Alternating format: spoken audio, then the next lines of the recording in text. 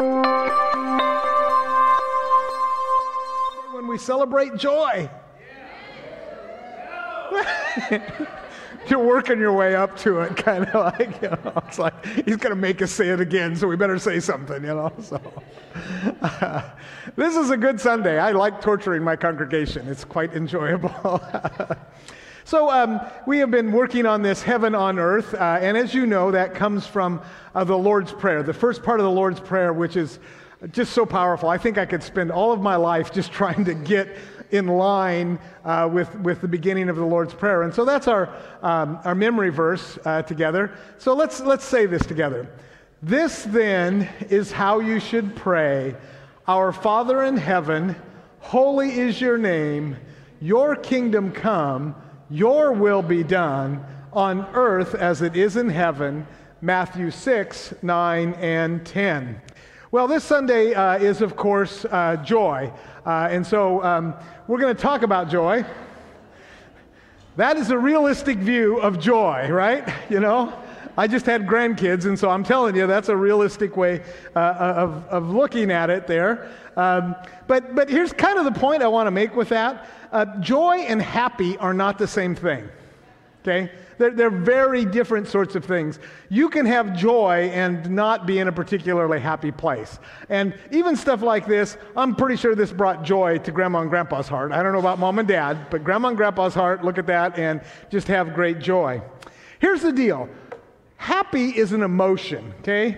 But joy is not. Joy is something that gives rise to emotions sometimes. Like love is not an emotion, but love gives rise to emotions. Amen? Yeah, and joy is in that same kind of category. It's much, much more than just the emotional part of it. And so before we even start into this, I just kind of want to say we live in a world filled with suffering and pain. Amen?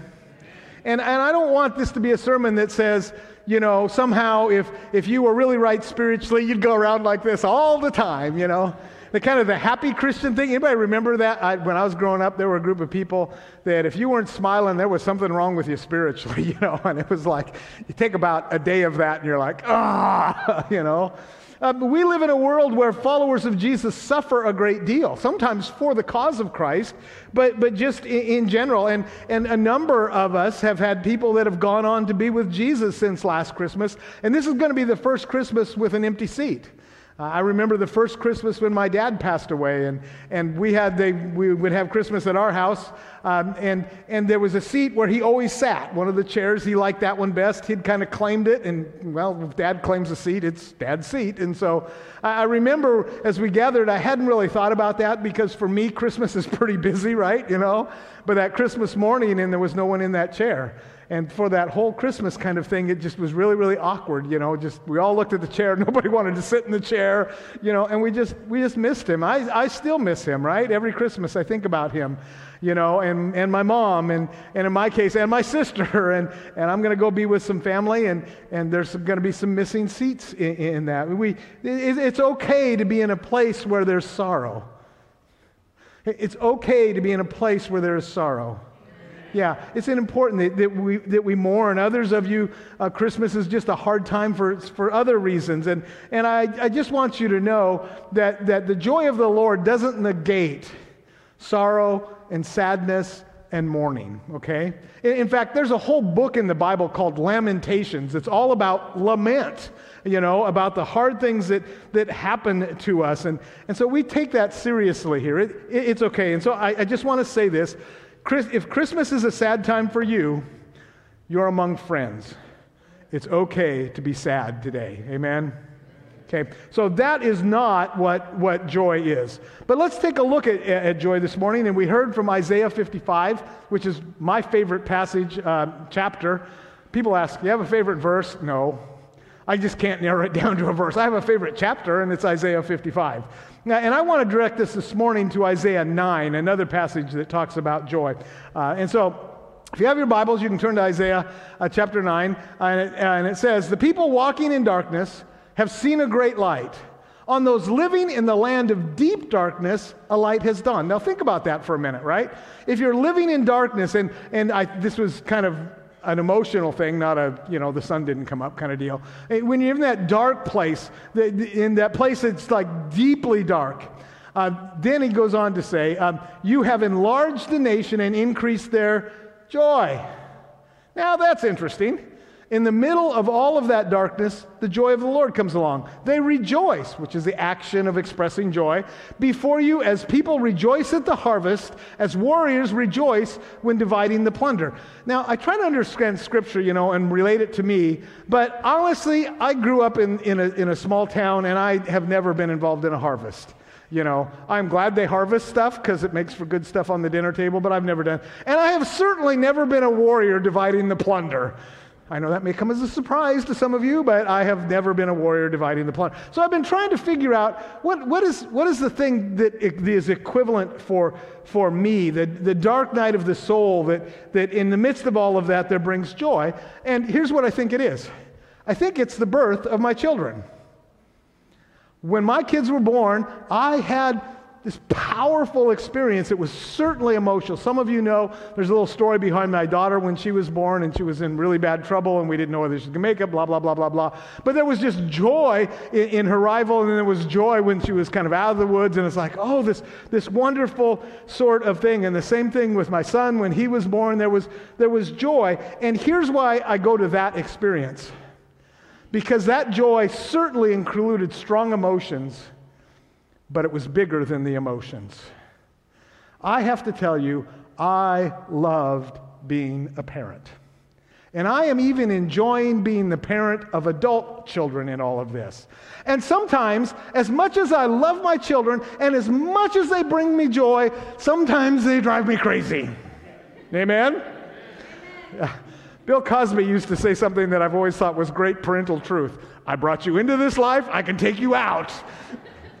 And we laugh at that because we've all felt that in that moment. Not literally, I'm just kidding with all of that. But there's something about parenting where even when it's hard and it's difficult and your kids are driving you crazy, there is this underlying joy that you have your children. Amen? And I think that's what I think about it. It's not strictly speaking an emotion. It's more than that, way more than that. So let's talk about joy a little bit. So joy is a big deal in our faith. I mean, it's a big deal. In Hebrew, which is what the Old Testament is written in, there are 15 words for joy, okay? And one of them appears 150 times, and another one almost 100 times. I mean, that's a lot of joy, even in the Old Testament. And in the New Testament, which of course is much shorter, there are 8 words for joy, one of which appears 60 times in the New Testament alone. I mean, it's just all over the place. But here's the problem. In English, joy is a passing emotion. In fact, we don't really use it very much anymore in our day-to-day things. It's kind of an old-fashioned word for happy or like very happy kind of thing, Sometimes when our kids get their presents, we'll talk about the joy that they have. But it's not always quite like that, because you all remember that stage when they're young and you buy them presents and you're like really excited about that, and they get it and they're joyful, then they set it aside and play with the box, It's like, you think they have joy in the toy you gave them, and their joy is in the box. And so it's just kind of a crazy sort of thing. It's a passing emotion the way we talk about it today. It's short term, that sort of thing. So the way I think about this is, how many of you have ever bought a car that was either new or new to you and you really liked it? Yeah, I mean, most of us have had that experience if you've lived long enough. We don't have pets in our home. There's allergies in the family and all that kind of thing. And so a couple of different cars, when we've got them, I think Jody adopted them as pets. She was like, really, and the big one was the very first car we ever bought. We bought it brand new, drove it off the lot, haven't done that since, because a couple years old is much better. But anyway, so it was a Honda Accord, okay? And it was red. And we were fresh out of college. She had a good job. I had a good job. We had no kids, so we had extra money. Yeah, y'all know what I'm talking about, right? And so she drove that, and it was great. And then the Lord called me to go to seminary, and so we went to seminary. She brought her red car with her to seminary. And we were in Kansas City, and they have this thing in Kansas City that they don't have most places, and it's like ice you cannot stand up on. right? Because they're kind of in this corner, this way Kansas City is. They'll get like really cold air and snow, and then they'll get warm air that'll melt stuff a little bit. Then they'll get cold air again at night, and so you get this ice. And we were driving to church. You'd think the Lord would watch out for us when we're driving to church.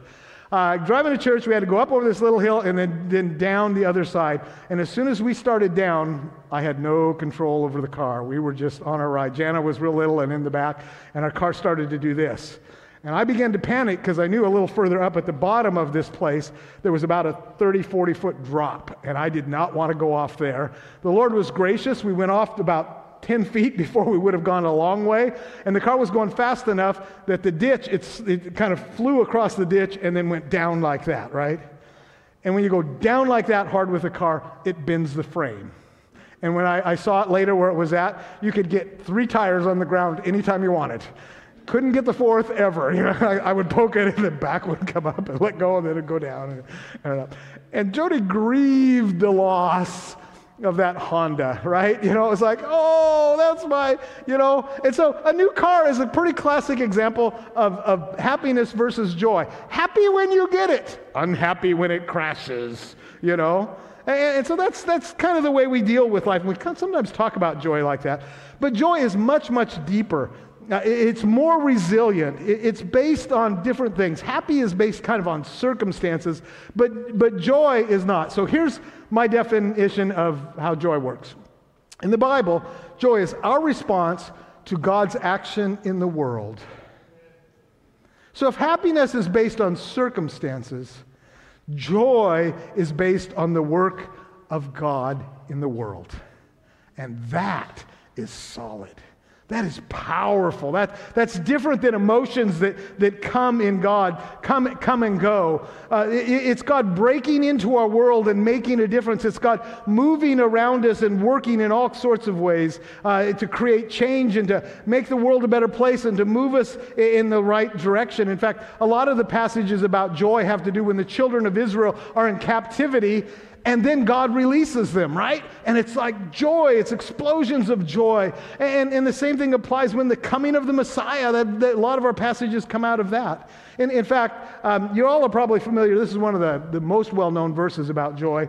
The joy of the Lord is my strength. Everybody knows that one.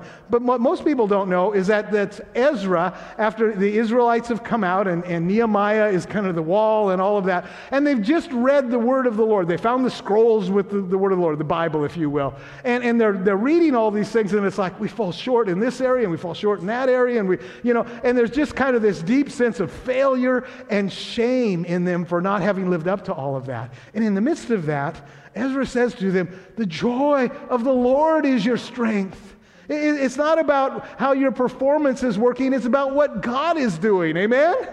I mean, that's good news. So joy is about connection to what God has done and is doing. Andy Stanley, famous preacher, now with the Lord, said this: happiness is dependent upon circumstances. Joy depends on a relationship with Jesus Christ. That's at the heart of what I need to make that distinction. Not extinction, we're not getting rid of this. Distinction, different, yeah, okay. I paid a lot of money for my education. I may need a refund, I don't know. So I forgot where I was going. Let's go to the next point. Joy comes from the deep awareness that God is among us and actively working in your life and in the world. Joy comes from the deep awareness that God is amongst us. God is here. God is here.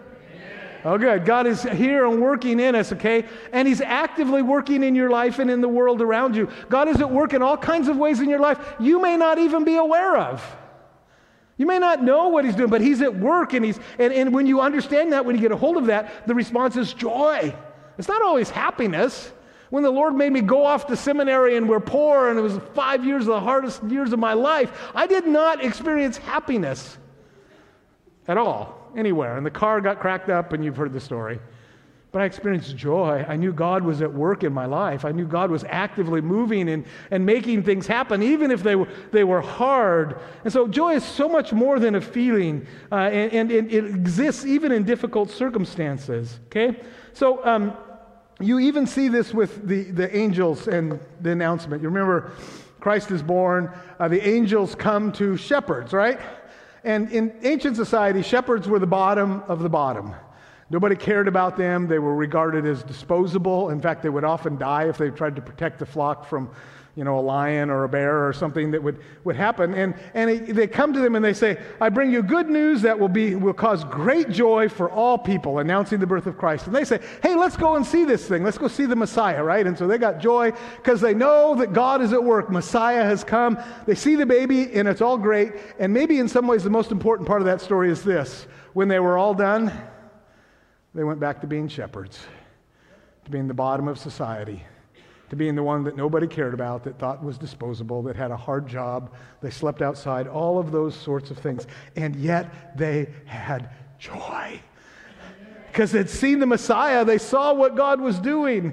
So here's what this comes down to in some sense. You are not alone. God is actively working in your life. Turn to the person next to you and say, you are not alone. Now say, God is actively working in your life. And for some of you who are a little doubtful, I just want to say to you, yes, He is. Some of you need to hear that, okay? I'd say that, but then that might not be so good. So here's what I know.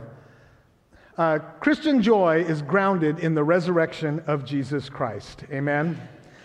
There's something that God does in the midst of all of that. That it is the resurrection, is the good news that the power of sin and death is broken. Amen?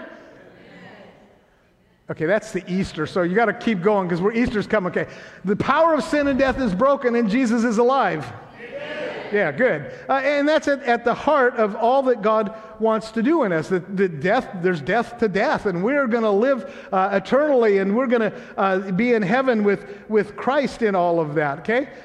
So that's the resurrection in the New Testament is where our joy comes from.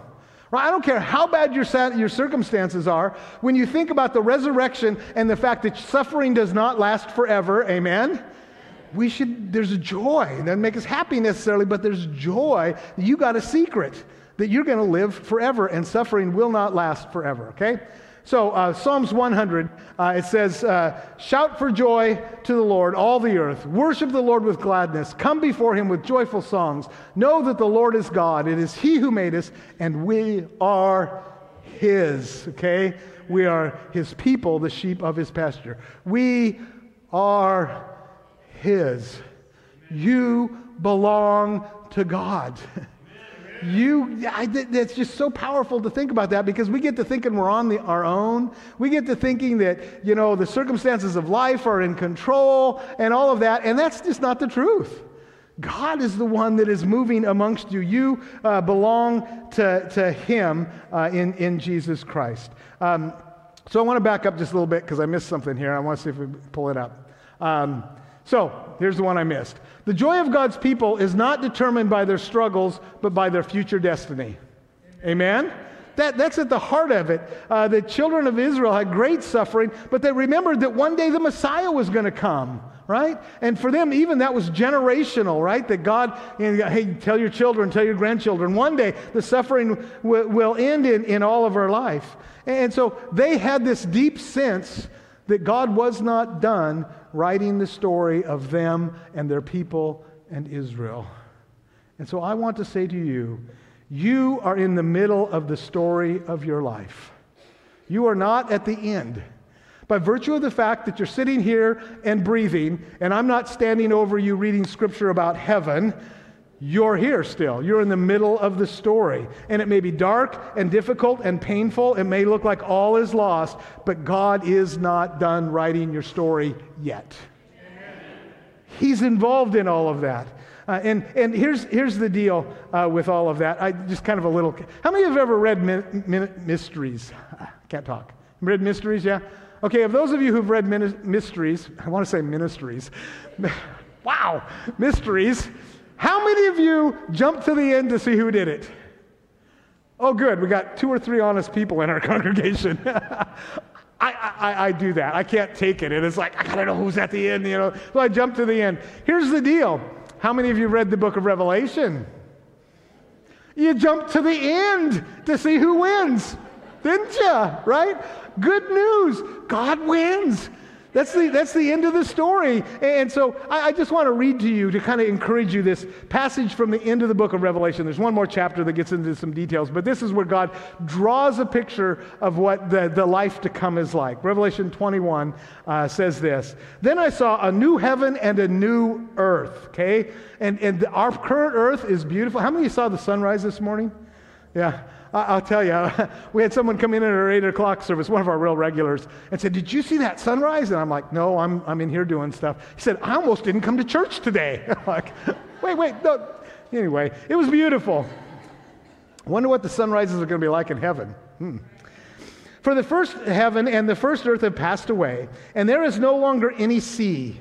I saw the holy sea, the holy city, the New Jerusalem, coming down out of heaven from God, prepared as a bride, beautifully dressed for her husband." I've done a lot of weddings in my life, and I cried when Jody showed up at the back for mine, and I have watched great big manly men cry when they turn the corner and they come, okay? That's a wonderful image. So then he goes on. "Heard a voice loud coming from the throne saying, 'Look, God's dwelling place is now among the people, and he will dwell with them. They will be his people. They will be his people, and God himself will be with them and be their God. He will wipe away every tear from their eyes. There will be no more death, or mourning, or crying, or pain. For the old order of things has passed away. He who is seated on the throne said, 'I am making everything new.'" Then he said to John, "Write this down, for these words are trustworthy and true." I can't wait. We are going to have such a great time when we get there with the new heaven and the new earth and being a part of all of that. One Hebrew word for joy, I think especially gets at it. It's simcha. Say simcha. Yeah, you should get the person in front of you wet with a cha kind of part of it, okay? And it carries the idea of gladness or mirth or to be bright or to shine. That's kind of the light thing. To spring. How many of you spring? When I was 5, I sprung. I don't spring anymore. To leap. I don't do that anymore either. Exalt, shouting. To go in a circle. And for the longest time I pondered, what does the go in a circle mean? That, I just think it's about somebody, 5-year-old spinning around in a circle. I'm like, that doesn't make a lot of sense.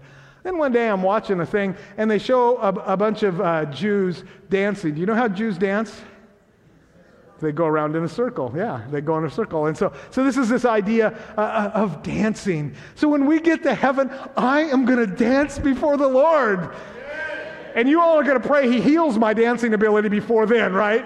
Because otherwise it's going to be ugly. You're all going, "Oh, that's my pastor. Sorry. I'm so sorry." We're going to dance and be a part of all that God is doing. He's given us all. The joy of God's people is not determined by their struggles, but by their future destiny. Okay? That's why we can have joy in the midst of very difficult circumstances. Now let's see if I can catch up to where I was before. Psalm, that's the last one we did, right? All right. So, enter his gates with thanksgiving. Did we go all this far? His courts with praise. Give thanks to him and praise his name. For the Lord is good, and his love endures forever. Heaven, okay? His faithfulness continues through all generations. That the God who is faithful to you is the God who will be faithful to your children and your grandchildren. Okay? The God who is faithful to your parents and your grandparents is the God who is with you today. And all the things that they did in their lives, they can do in your life as well. Okay? Joy is spiritual. It's not material, it's not circumstantial, it's spiritual. Joy doesn't wipe out suffering, okay? And I know this because when I was growing up, I grew up in a really little church and we had testimony services. How many had testimony services sometime? Yeah, that'd be fun to do here, but there's too many of you. And so what would happen is people would stand up and talk, and the most powerful, the ones I actually only probably paid attention to, was like the little old ladies and little old men when they would stand up. And I knew some of their stories because it was a small church. And they would be talking about this was hard and that was hard, and sometimes they would kind of tell stories that would kind of go on for a while. And I hoped more people would testify because then the preacher wouldn't preach because it got too close to the hour. So it was like, yes, Yeah, like you guys didn't do that too, But the thing I learned is they would get to the end of this story of woe and pain and suffering and losses. My grandmother buried 3 husbands, right? Lost a couple of babies, that whole sort of thing. And at the end of it, they would say, but I have the joy of the Lord. Amen. And I thought, that's integrity. At 15 to say, I have the joy of the Lord. You don't know nothing, kiddo. But at 85, 90, having suffered and the joy, it's spiritual. It was way beyond their circumstances because their circumstances, quite frankly, stunk. But God was doing something in their lives. And then the New Testament takes it to a whole new level, this spiritual idea. Galatians 5 says, but the fruit of the Spirit is love, peace, long-suffering, gentleness, goodness, faith, meekness, and temperance. Against such there is no law. But the fruit of the Spirit is joy. You see what it's saying here? Joy comes from the Spirit. And the Spirit of God working in us. It's not something you can work up and try and be happy and smile and all those sorts of things. It's God's work. It's spiritual God working in your life. And you will never experience God's joy by trying to get there with stuff. Amen. Or achievements or whatever we try and fill that hole. Joy and all of the fruit of the Spirit is a byproduct of the working of the Holy Spirit in your life. Amen? Okay. In fact, you may even need to declutter your life a little bit. You may need to get some things out of there so there's time and resources to focus on what God wants to do, to listen to the Spirit in all of that. You might need to make time for God in order to get through whatever's going on and let go of the past and experience all of those sorts of things in your life. Amen? Yeah, not quite as thrilled about that one, but that's okay. So let's talk about discovering joy. The key, one of the keys, we're going to talk about 2 things here, but one of the keys is remember. Remember, I've told you over and again, remember is key to the Christian faith. We're being told all the time to remember. They built altars in the Old Testament so that the next generation would remember the miracle that God had done. I hope you are building altars in your lives as you're raising your children where they say, hey, what's that all about? That's about how God worked in our life in a powerful kind of way at that time in us. When we take communion, do this in remembrance of me. Remember what God has done, okay? So here's a quote. I don't know where I got this. Is not me. Remember where I got it from, but it's so good. Okay, the more you remember what God has done, the easier it is to see what God is doing. Isn't that good? I tried to look it up this morning to see if I could get and I can't. But the more you remember what God has done in your life and in Israel's life and in your family's life, the more you remember God, the easier it is to see what God is doing. Because it's a continuation of the God who is same today, yesterday, today, and forever. So, some things to remember. Remember, God is with you. Amen. Say Emmanuel. The very name of God is that God is with you. And you can't get away from that. Right? You realize that playing hide and seek with God is a seriously bad idea, because God knows where you are all the time. And so you can't escape it. So God isn't with me and I don't feel him. That's the key. The presence of God in your life has nothing to do with feelings. Amen? Okay. God is with you. Look at the person next to you and say, God is with you.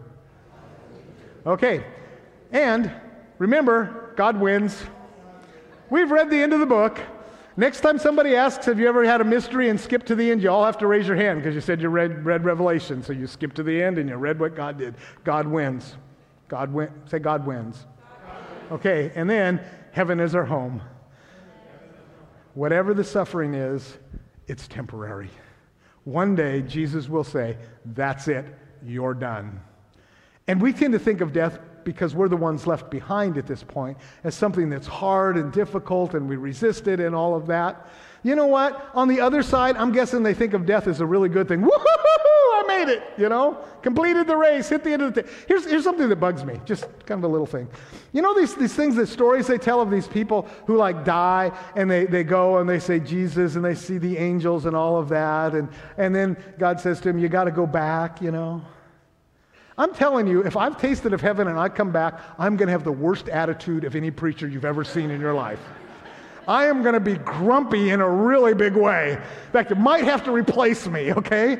Because I'm just telling you, once you taste of heaven, why would you want to come back, Heaven is our home. We're going to have great fun and joy and friends. And I'll see my dad and my mom and my sister and my uncle and all those that have gone before. And I'm going to get the new body, which I've been praying for since I was done with puberty. And it's going to be taller and skinnier. Okay? I just want you to know, heaven is our home. Heaven is our home. And then discovering joy, there's some actions you can take that I think will help in all of this. The first one is obey the Holy Spirit. Listen for the Holy Spirit.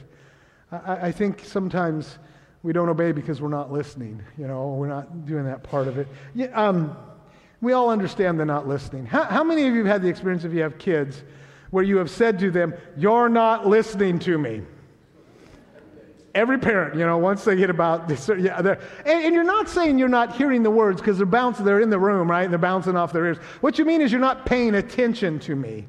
And I think sometimes we're that way with the Holy Spirit, right? The Holy Spirit's talking and we're too busy and we got so many things going on. We're not really listening to what the Holy Spirit would have to say to us. And that looks different for everybody. But can I encourage you to obey? Listen for the Holy Spirit and follow His lead. And then the second thing you need to do is focus on God. This one, because you're all here, I guess I can say this without getting in trouble. Go to church. Go to church on Sunday. Be in church where God's people and the Spirit of God's moving and songs that inspire you and challenge you and preaching and prayer and all of those things. Study your Bible. Pick that thing up and read it. And if you really want a wild ride, read the Old Testament. There's some crazy stuff in there. There's all kinds of things that, read it. And then prayer. Prayer is powerful. I just can't tell you how important that is in our lives. It connects us to God in a way that nothing else does. And then volunteer, find your ministry. There is something powerful about giving our lives away to others and expecting nothing in return. And all of you can volunteer, and I really want to press you towards finding your ministry. Everybody has a ministry, and it's easier or harder to find for some, And sometimes that means trying some things that you're not as good at as you thought you were. I've shared with you, when I was growing up, I wanted to be a worship pastor. And one day somebody said, "Nope, not going to happen." What are you trying to say? It's like, that's not your thing. And then somebody said to me, "Well, you talk okay, So, I really like to talk, So it changed. Find your ministry. I don't know what it is, but find your ministry. If you need to, hunt me down and say, "Pastor, I need to do this." And then Native American religions talk about finding your animal guide or your spiritual animal. Are you familiar with that sort of thing? Well, this week I discovered my spiritual animal, okay? I'm ADHD and I struggle with all of this. So here it is. Resist spiritual ADHD.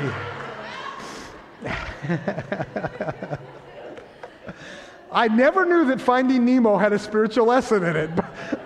That's me, man. It's like, what? I forget stuff. I'm jumping from thing to thing. That's all of you that have ADHD. Here's your spiritual animal, okay? I just want you to know that.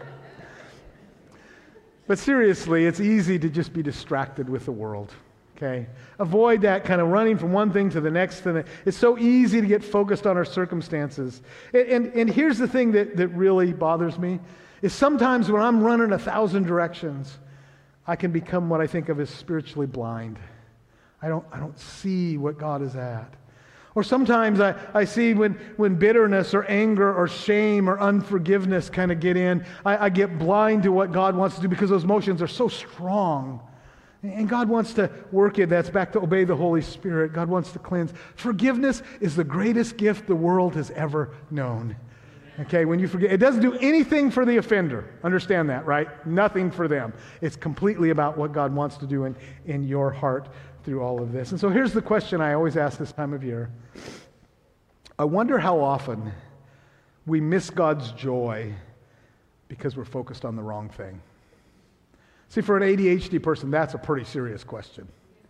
I wonder how often we miss God's joy. Not because we mean to miss God's joy, not because we're resisting God or we're rebelling against God, but simply focused on the wrong thing.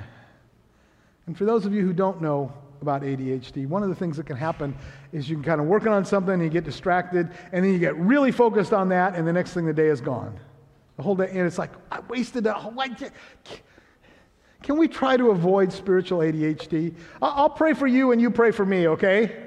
We'll do that. And then here's what if the band would come. You bring God great joy. Okay, say to the person next to you, you bring God great joy. It took me a long time to figure that out, okay? Because of all my faults and failures and sin, God knows all of that about you. All the shame that we bring, God knows all of that about you. You know, it's a part of what God has done. In fact, I think children have taught me more about some of this than ever before. And the next thing after children is you level up and you get grandchildren, right? That's the really good stuff.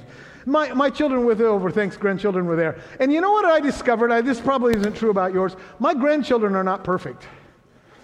In fact, they fight and argue and resist and don't want to go to bed. And we had more tears in that week than we've had all the rest of the year, right? Because of things that were going on in some sort of way. But yet, even when they're imperfect, they bring me great joy. Great joy. In fact, Jody and I had to turn around because we were laughing, you know, and didn't want the kids that were trying to support you, you know, but that's a part of it. I've told you this before. One of the most impactful moments in my life was I was in my football career in junior high, which kind of ended after that. Because I think in all the time I played football, a couple, 3 years, I only had one really good play, and this was it. I was playing middle linebacker, which tells you how small we were, right? So I'd go running through the line, they hand it off, and this kid goes around on a sweep, right? He's got clear grass all the way to the end because we all got taken the other way. So I am going as fast as I can, and I know, believe it or not, when I was younger, I was pretty fast. And I go down there, and I tackled him at the end, and, you know, my team is cheering and all of that, and I got up and I turned to the sidelines where my dad was, and he was literally in midair from jumping up and going like this.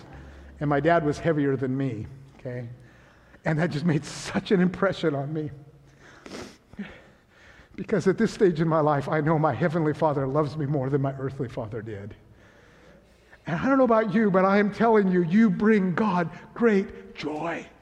That God is cheering you on and He is for you. And He wants to give you joy when you focus on Him.